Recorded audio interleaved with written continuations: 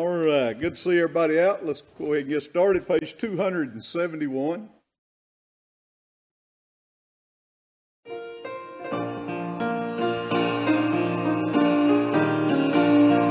wondered in the shades of night she came to me. Let's get it. I wandered in the shades of night till Jesus came to me. Okay, you're on the wrong page.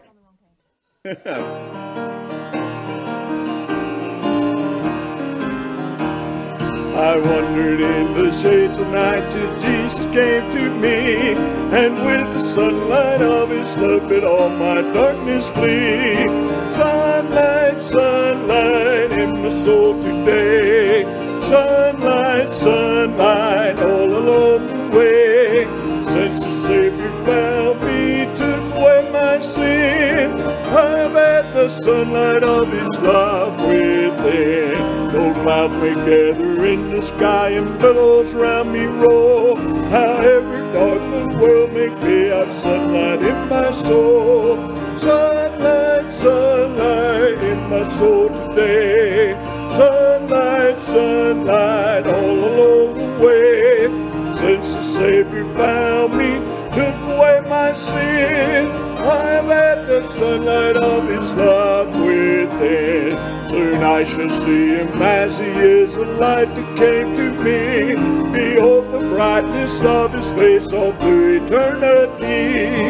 Sunlight, sunlight in my soul today. Sunlight, sunlight all along the way. Since the Savior found me, took away my sin, I've had the sunlight of His love within. Let's do page 265.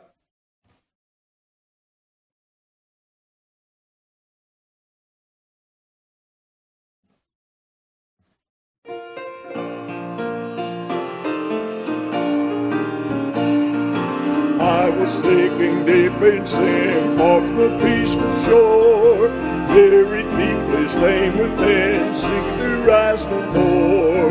But the Master of the sea heard my despairing cry. From the waters lifted me, now safe am I. Love lifted me, love lifted me, when nothing else could help. Love lifted me, love lifted me, love lifted me, when nothing else could help. Love lifted me. All my heart to Him I give, ever to Him I cling. In His blessings live, ever His praises sing. Love so mighty and so true, there's my soul made song.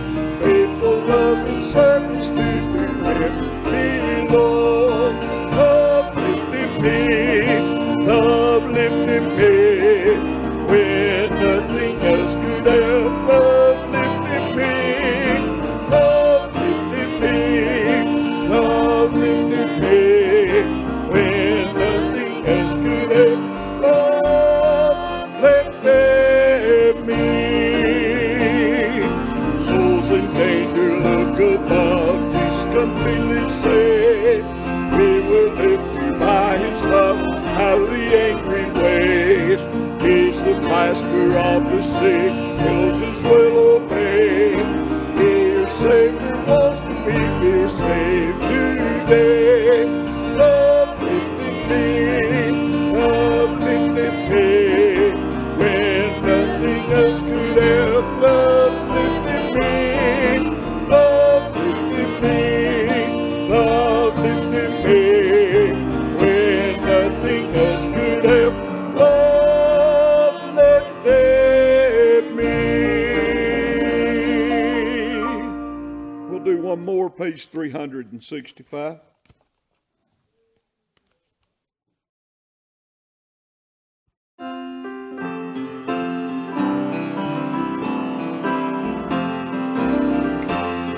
Not a friend like the Lord Jesus, no, not one.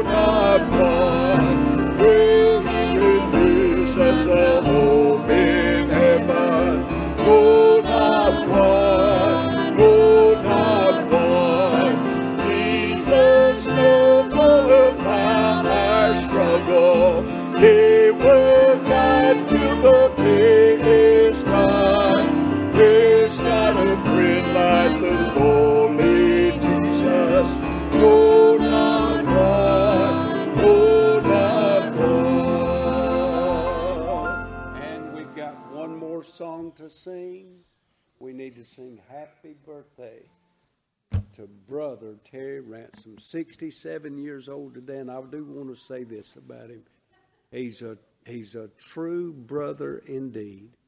He's a good brother, a good deacon of this church, and I sure do appreciate Brother Terry Ransom and his life for the Lord. Amen. So let's sing happy birthday to Brother Terry. Happy birthday to you.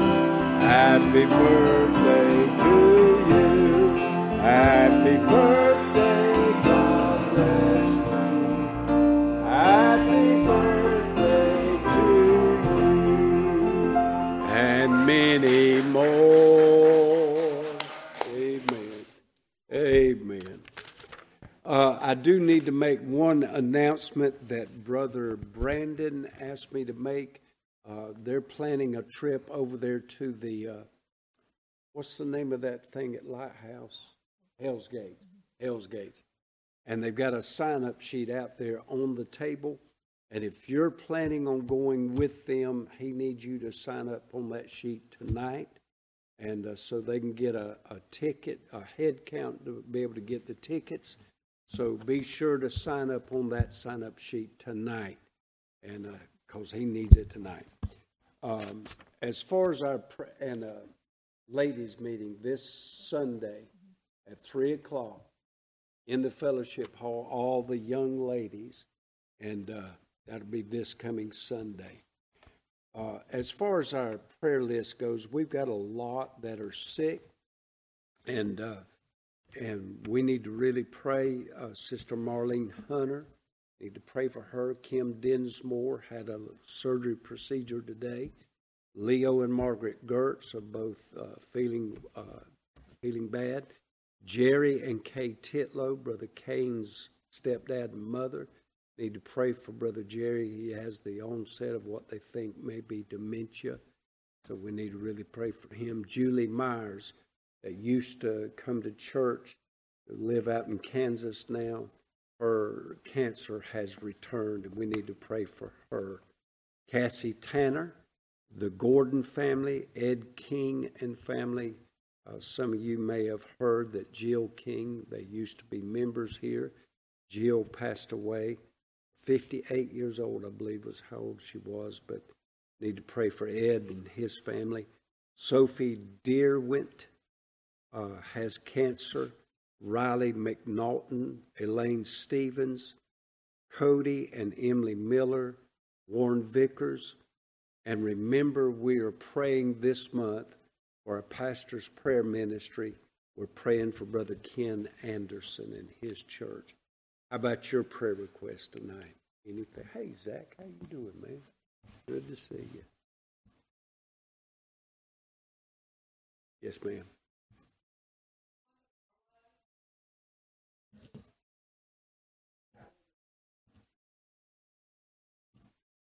Okay.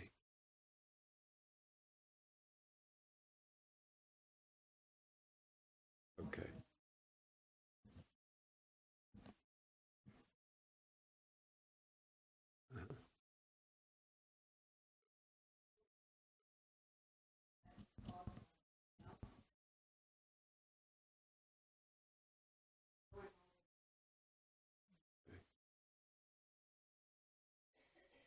Anyone else?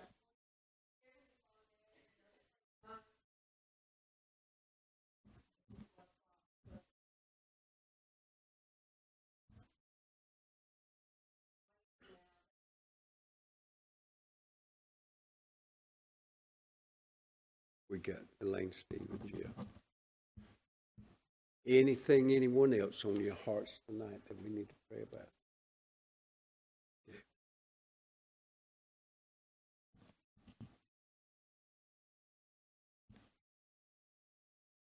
Anything else? Yeah, Sue Williams.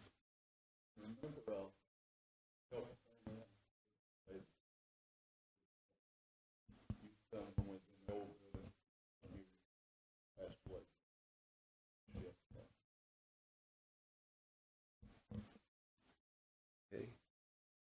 Anything else on anyone's heart tonight? It's Mickey.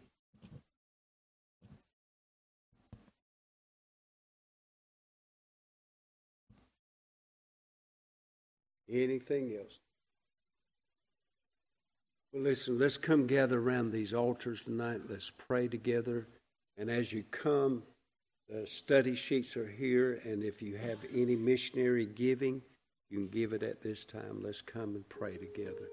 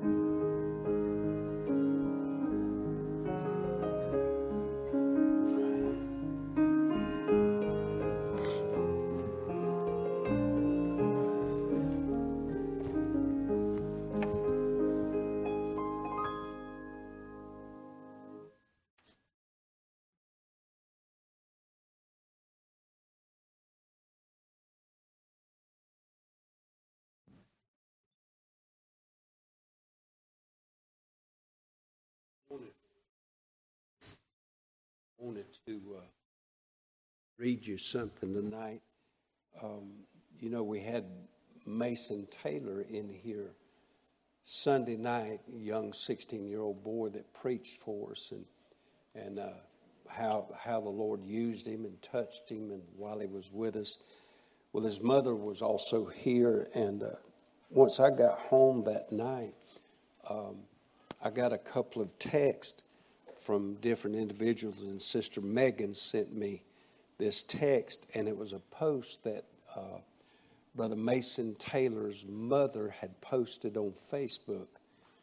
And I want to read it tonight. It'll say something about the preacher, but that's beside the point. But I want to read this tonight because I want to emphasize to you how God uses this church in the matter of prayer.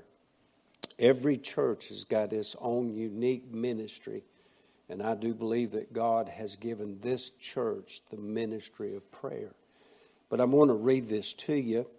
It said, Mason had the honor to preach tonight at Merville Baptist Church. We have never been there before, but I will say that is one of the most loving churches we have ever had the privilege of visiting. It means so much to see a church encourage and support the young preachers.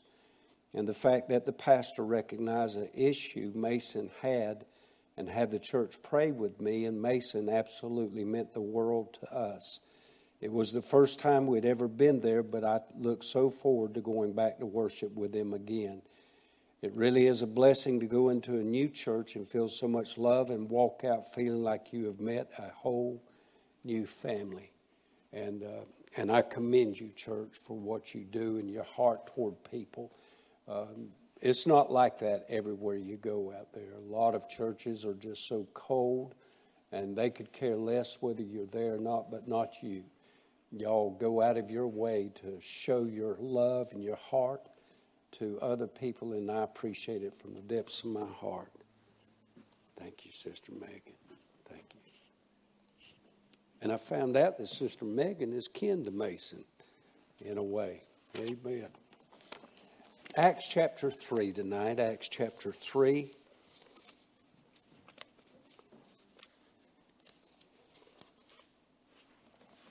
Acts chapter number 3. This is going to be our 10th lesson in the book of Acts so far. And we're going to cover the entire chapter of chapter 3.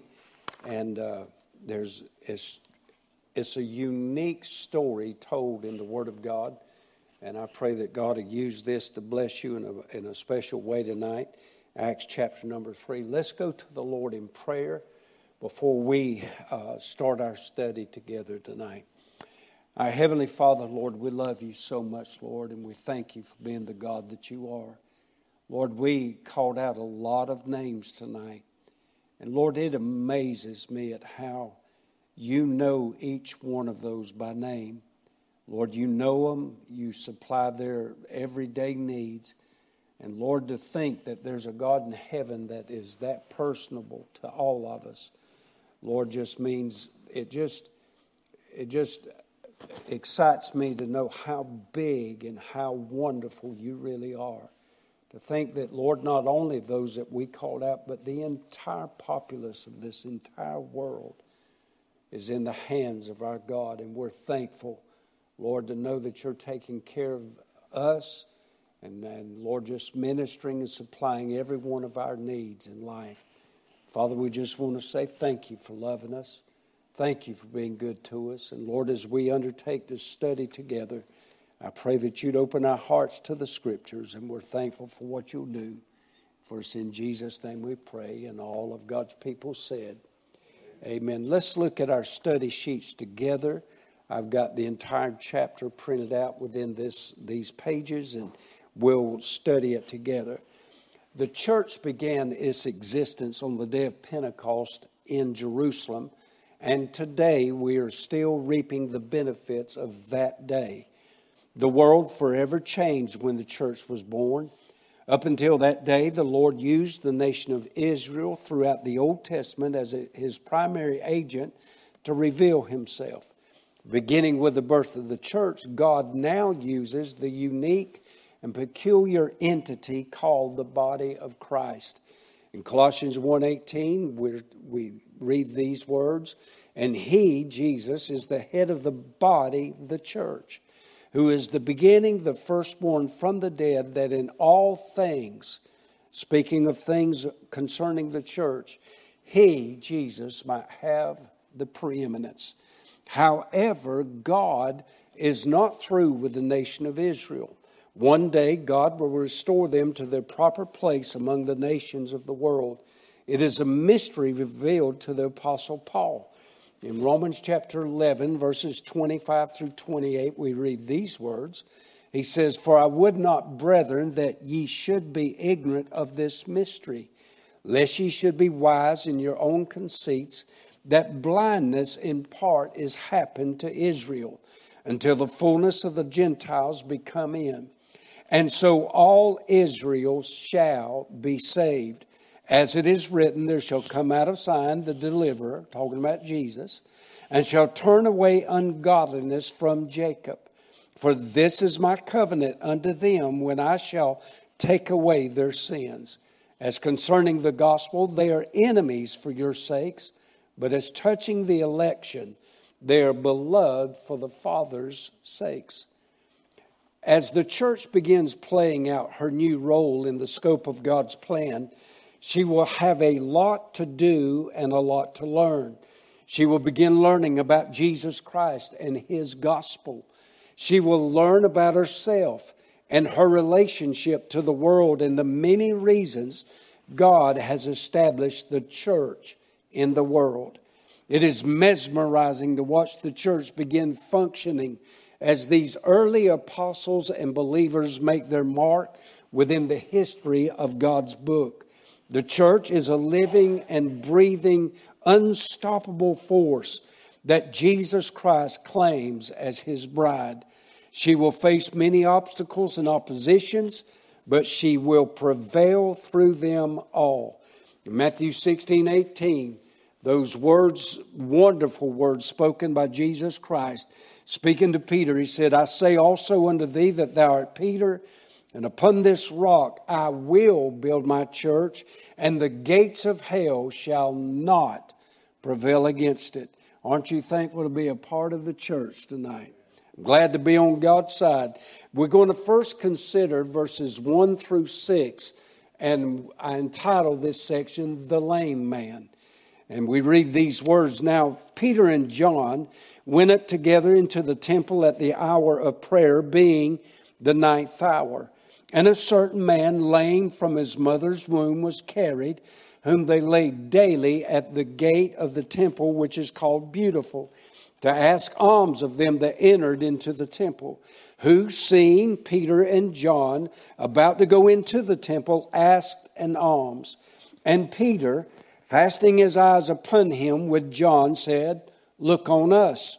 And he gave heed unto them, expecting to receive something of them. Then Peter said, Silver and gold have I none, but such as I have give I thee. In the name of Jesus Christ of Nazareth, rise up and walk. The church's beginning was comprised primarily of Jewish believers. It had its roots steeped in Jewish traditions and beliefs. The church also began with the foundation of the apostles and prophets. We read about it in Ephesians chapter 2, verses 19 and 20. It says, Now therefore ye are no more strangers and foreigners, but fellow citizens with the saints and of the household of God, and are built upon the foundation of the apostles and prophets, Jesus Christ himself being the chief cornerstone. An apostle was a unique position within the early church held by men chosen by Jesus Christ. Their ministry was unique in that they were gifted with certain powers. We read about this in Matthew 10, verses 1 and 2, when it says this, And when he had called unto him his 12 disciples, he gave them power against unclean spirits to cast them out, and to heal all manner of sickness and all manner of disease. Now, the names of the 12 apostles are these. The first, Simon, who is called Peter, and Andrew, his brother, James, the son of Zebedee, and John, his brother. This power was not given to exalt the individual who was gifted, but rather as a sign for unbelieving Jews. The nation of Israel had always been accustomed to signs and wonders of God displayed among them. These signs began in the land of Egypt during the 10 plagues under the ministry of Moses and continued throughout the history of the nation of Israel. This was so paramount with the Jewish people that they would not believe without some sign given to them. In 1 Corinthians 1:22, we read these words, For the Jews require a sign, and the Greeks seek after wisdom. You may remember the story recorded for us in the Gospel of John, where Jesus appeared unto some of the disciples in the upper room, but Thomas was not there. And he appeared to them, and they all left that day, and they found Thomas, and they said, Thomas, you're not going to believe it. Jesus showed up today. We've seen Jesus. And this is what Thomas said, because he was a Jew. He said, I will not believe unless I see the print of the nails in his hands, his feet, and in his side. And that was just the nature of any Jew. They had to have a sign. So these apostles were given miracle working powers as a means of convincing unbelieving Jews that God was the authority behind the manifested miracles. The early church experienced these miracles regularly for the benefit of the Jews who were present in the church. And listen, what we just read and studied and learned from this part of this, you need to keep that in mind as we go through the rest of the book of Acts. These signs, these wonders, these miracles that are going to be throughout the book of Acts was done for the sake of unbelieving Jews. The custom, where we at? The early church experienced these miracles regularly for the benefit of the Jews who were present in the church at Corinth, which was comprised of both Jews and Gentiles. Paul reminded them of the miracles they saw as a sign. In 2 Corinthians 12:12, Paul mentions this when he says, "Truly the signs of an apostle were wrought among you in all patience, in signs and wonders and mighty deeds." In chapter 3, two of the original apostles, Peter and John, are on their way to the temple in Jerusalem. The custom of the Jews was to attend, if possible, a call to prayer at a particular time of the day. These two men are on their way to the temple at 3 in the afternoon. A certain man who was lame all his life would be carried by individuals to the gate Beautiful and laid there to ask for money and other goods. This was done daily and was this man's only means of supporting himself. There were probably others that would be carried and set there too, but this man is highlighted in this passage. This particular gate was designated as the Beautiful Gate because of the ornate materials used in its construction. It was nicknamed the Corinthian Gate because Corinthian bronze was the base material used to construct the framework. The gate was massive in size compared to the other gates of the temple, and the bronze substructure was overlaid with a thick layer of silver and gold. It was beautiful to look at. That's why it was called Beautiful. Y'all get that? Okay, we'll go on. It was a common thing to see different individuals sitting outside this gate asking for help. As Peter and John near the gate, they see and hear the man calling out to them, asking for an alms. The word alms simply means compassion, mercy, anything given gratuitously to relieve the poor as money, food, or clothing, otherwise called charity. Peter boldly tells the man to look at them and declares that he has nothing material, such as silver and gold, to give the man. When Peter mentions the silver and gold, they are surrounded by the silver and gold of the gate Beautiful. As a visual reference, Peter probably lifted his hands to point out to the materials of the gate and declares that he has none of these to give him. The expectant man is only looking for anything that would help him survive his day. But Peter, being an apostle, offers him something that will forever change his life. And he said these words to him, "Silver and gold have I none, but such as I have give I thee. In the name of Jesus Christ of Nazareth, rise up and walk." Secondly, we want to consider the lifted man, verses 7 through 11. "And he took him by the right hand and lifted him up. And immediately his feet and ankle bones received strength. And he leaping stood up and walked and entered with them into the temple, walking and leaping and praising God. And all the people saw him walking and praising God. And they knew it wasn't some hidden gourder that had been healed. It wasn't something hidden. They all saw, and they knew that it was he which had set it for alms at the Beautiful Gate of the temple, and they were all filled with wonder and amazement at that which had happened unto him.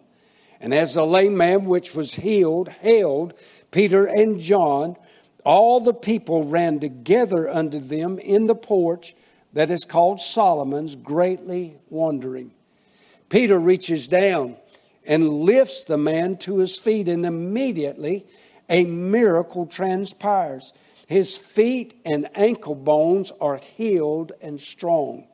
Once the man is healed, he does not need to learn how to walk, neither is he shaky or unstable, but he immediately begins to walk and leap on legs that had never done so before.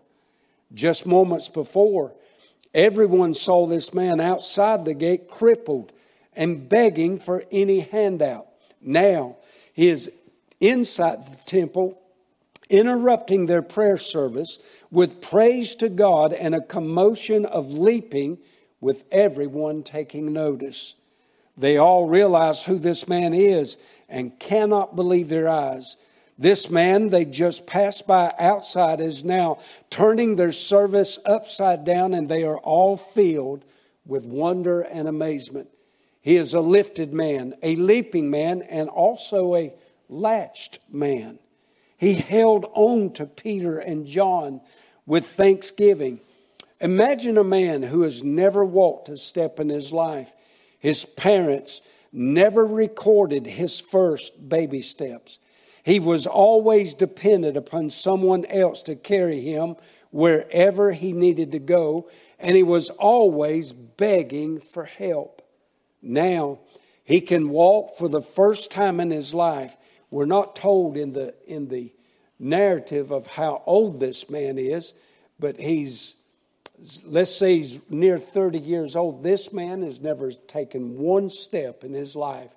And all of a sudden, because of what Peter did for him, he's now leaping and walking and not even having to practice or learn how to walk. Now he can walk for the first time in his life. And the people responsible are more than his heroes. They are his miracle workers. Not a day will go by in his life that he will not think about these men and the miracle they bestowed upon him. He was looking for gold and was given God. He expected another day of begging, and now he is beginning a new life of freedom from his old life. He was sitting in the hot midday sun. Now he has been lifted by the Son of God. This is a picture of salvation, as so many miracles are in the Word of God. Now we want to look at the lesson man. Verses 12 through 26, a lengthy portion, but we'll read it.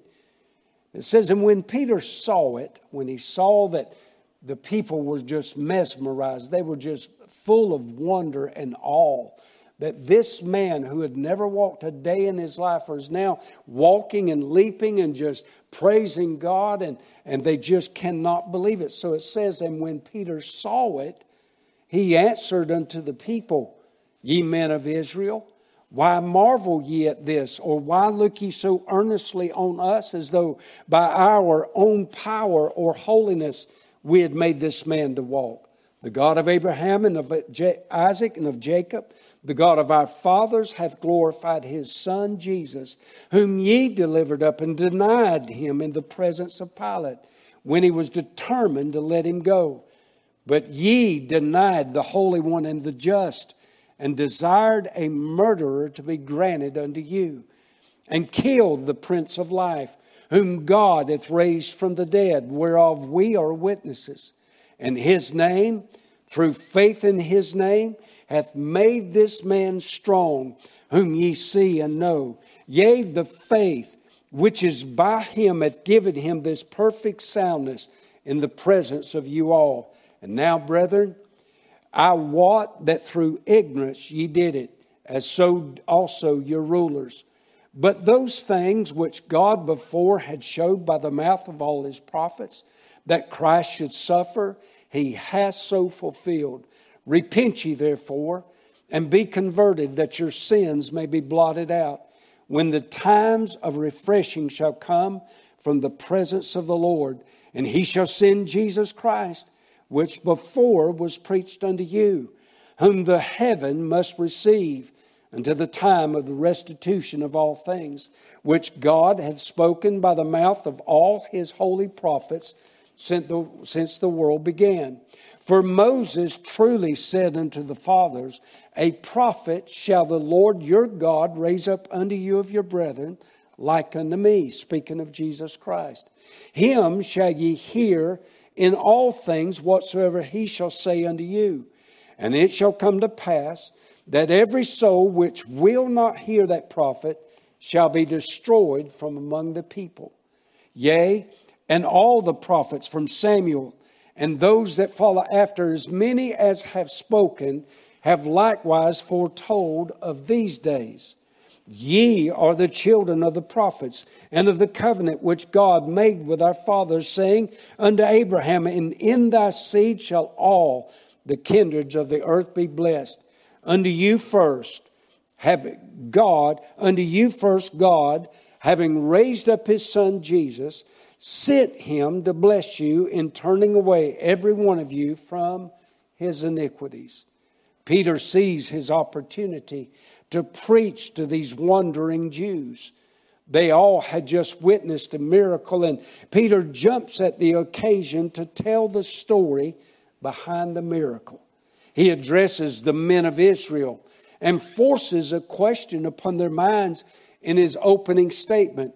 And he says it in verse 12. He says, and when Peter saw it, he answered unto the people, ye men of Israel, why marvel ye at this? Or why look ye so earnestly on us, as though by our own power or holiness we had made this man to walk? He emphatically corrects their thinking and declares that it was not by their own power or holiness that this miracle man was standing with them on this day. That is a totally different attitude reflected than what is displayed by the false healers of our day. Peter decried the fact that they did not have any silver or gold to give. But the fakers seen on TV fly around in $6 million jets with a private entourage, accompanying them to stage their next meeting. If they encountered someone outside their stage auditorium needing a miracle, they could no more produce one than my cat could. They are deceitful workers of iniquity, preying on people for personal gain. Amen and amen and amen. 2 Corinthians 11, 13 and 14 says it like this.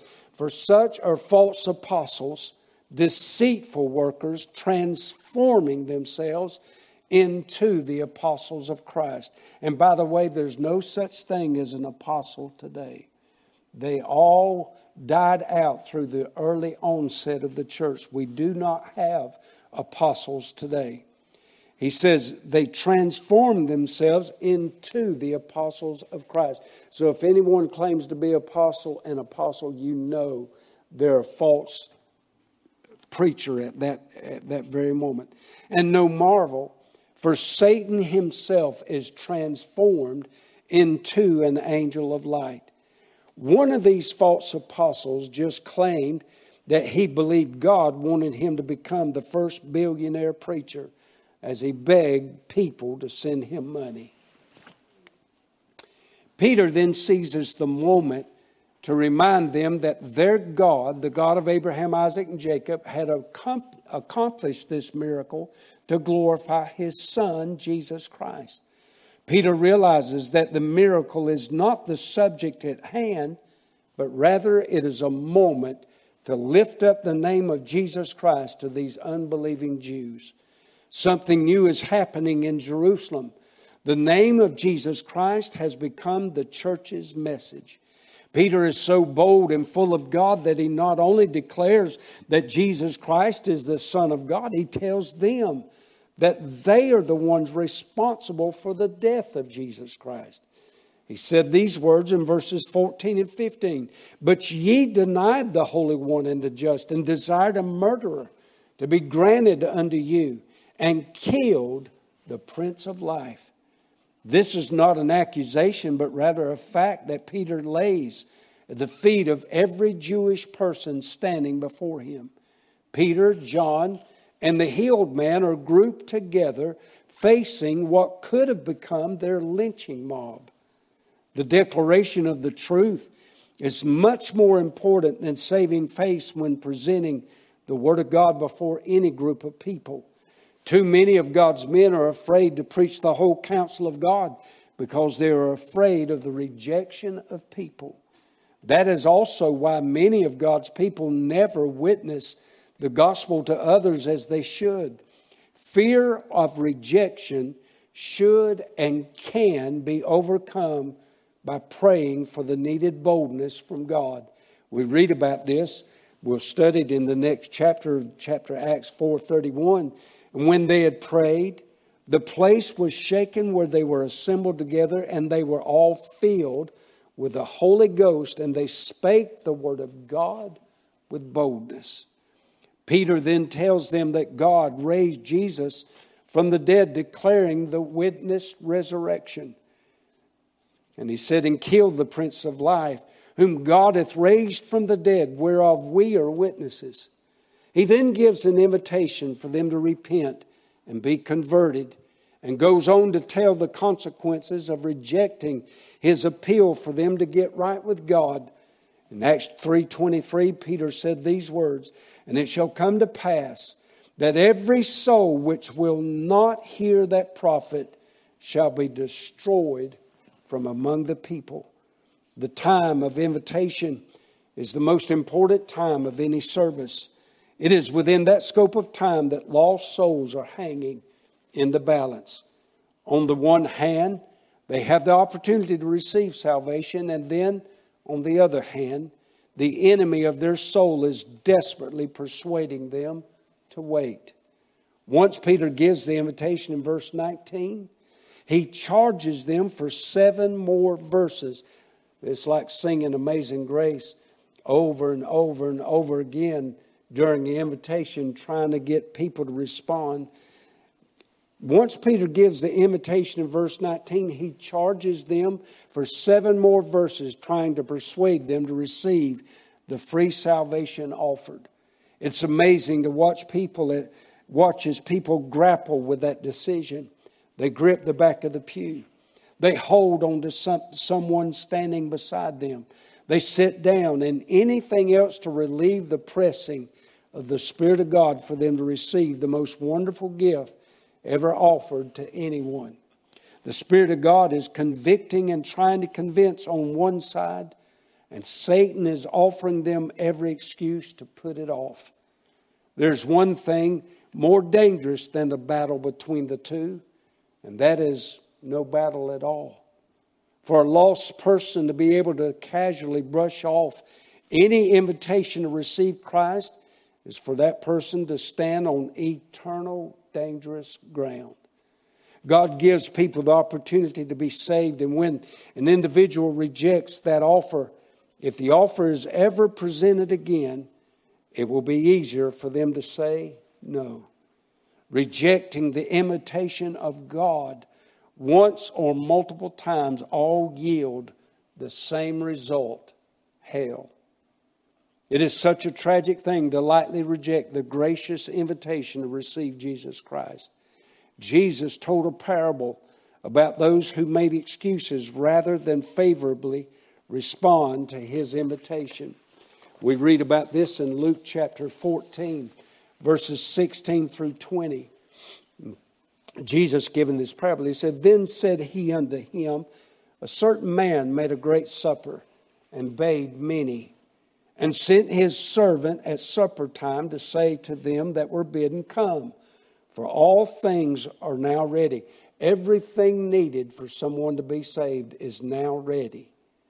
And they all with one consent began to make excuse.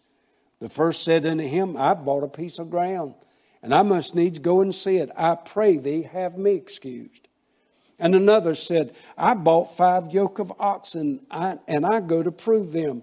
I pray thee, have me excused. And another said, I married a wife, and therefore I cannot come. For I say unto you that none of those men which were bidden shall taste of my supper. To reject Christ will result in God eternally rejecting you.